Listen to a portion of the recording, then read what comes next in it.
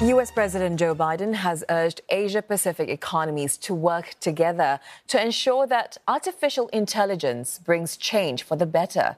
He was addressing world leaders on the final day of the APEC Summit in San Francisco, where he officially transferred the chair of the forum to Peru. Mr. Biden said he had briefly discussed AI with Chinese President Xi Jinping in talks on the sidelines of their meeting on Wednesday. Together, we must ensure that change is for the better.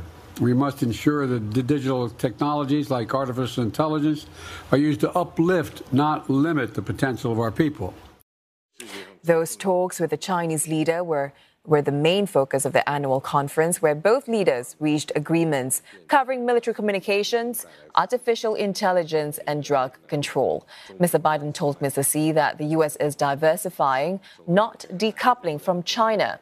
And he stressed that America is engaged in the Pacific, as it is a Pacific nation. Now, the Chinese leader urged cooperation against the backdrop of geopolitical rivalry in a written speech to APEC business leaders.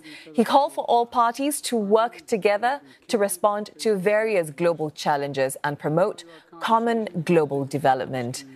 And for the latest, Simon Marks joins us live now from the venue of the APEC Summit in San Francisco. Simon, hello there. Now, the APEC meetings have seen divided opinions among members over the wars in the Middle East and Ukraine. Are we any closer to a joint statement from leaders? Well, perhaps a little bit closer, but we don't really know what's going on here at this point. President Biden has now left the city. Leaders are heading out.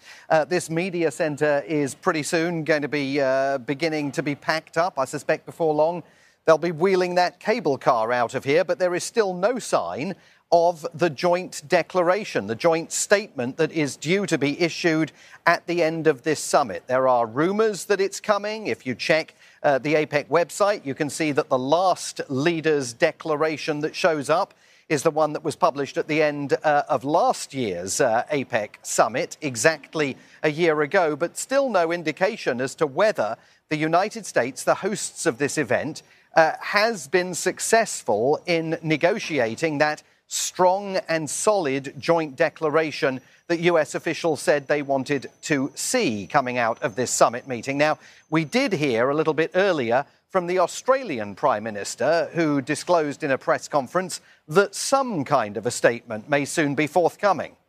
The Golden Gate Declaration that has come out of this summit is a very positive one. It speaks about trade facilitation, trade in services, digital and AI transformation, climate mitigation and gender equality. We continue to engage here, not just with nations of which we have an interest, but also, of course, with business here as well. So we know it's got a name, the Golden Gate Declaration, and we presume that some kind of draft is going to be released in the not-too-distant future. But as you heard there, the Prime Minister did not give any indication as to what, if anything, it's going to say about some of the contentious issues that were being discussed behind the scenes, particularly the crisis in the Middle East and also the ongoing Russian war on Ukraine. Those issues very divisive throughout the process of trying to finalize this joint declaration. And until it is published and we get to see just what it says about those crises, if anything, it's going to be hard to know whether the United States has succeeded in bringing about the strong joint declaration that officials here said they wanted to see. But certainly at this stage, whenever that declaration is published, it will be very much in the final hours of this summit, because already so many of the world leaders, including the host, President Biden, has left the city. All right, Simon, thank you very much for that update. Simon Marks there in San Francisco on the APEC meetings.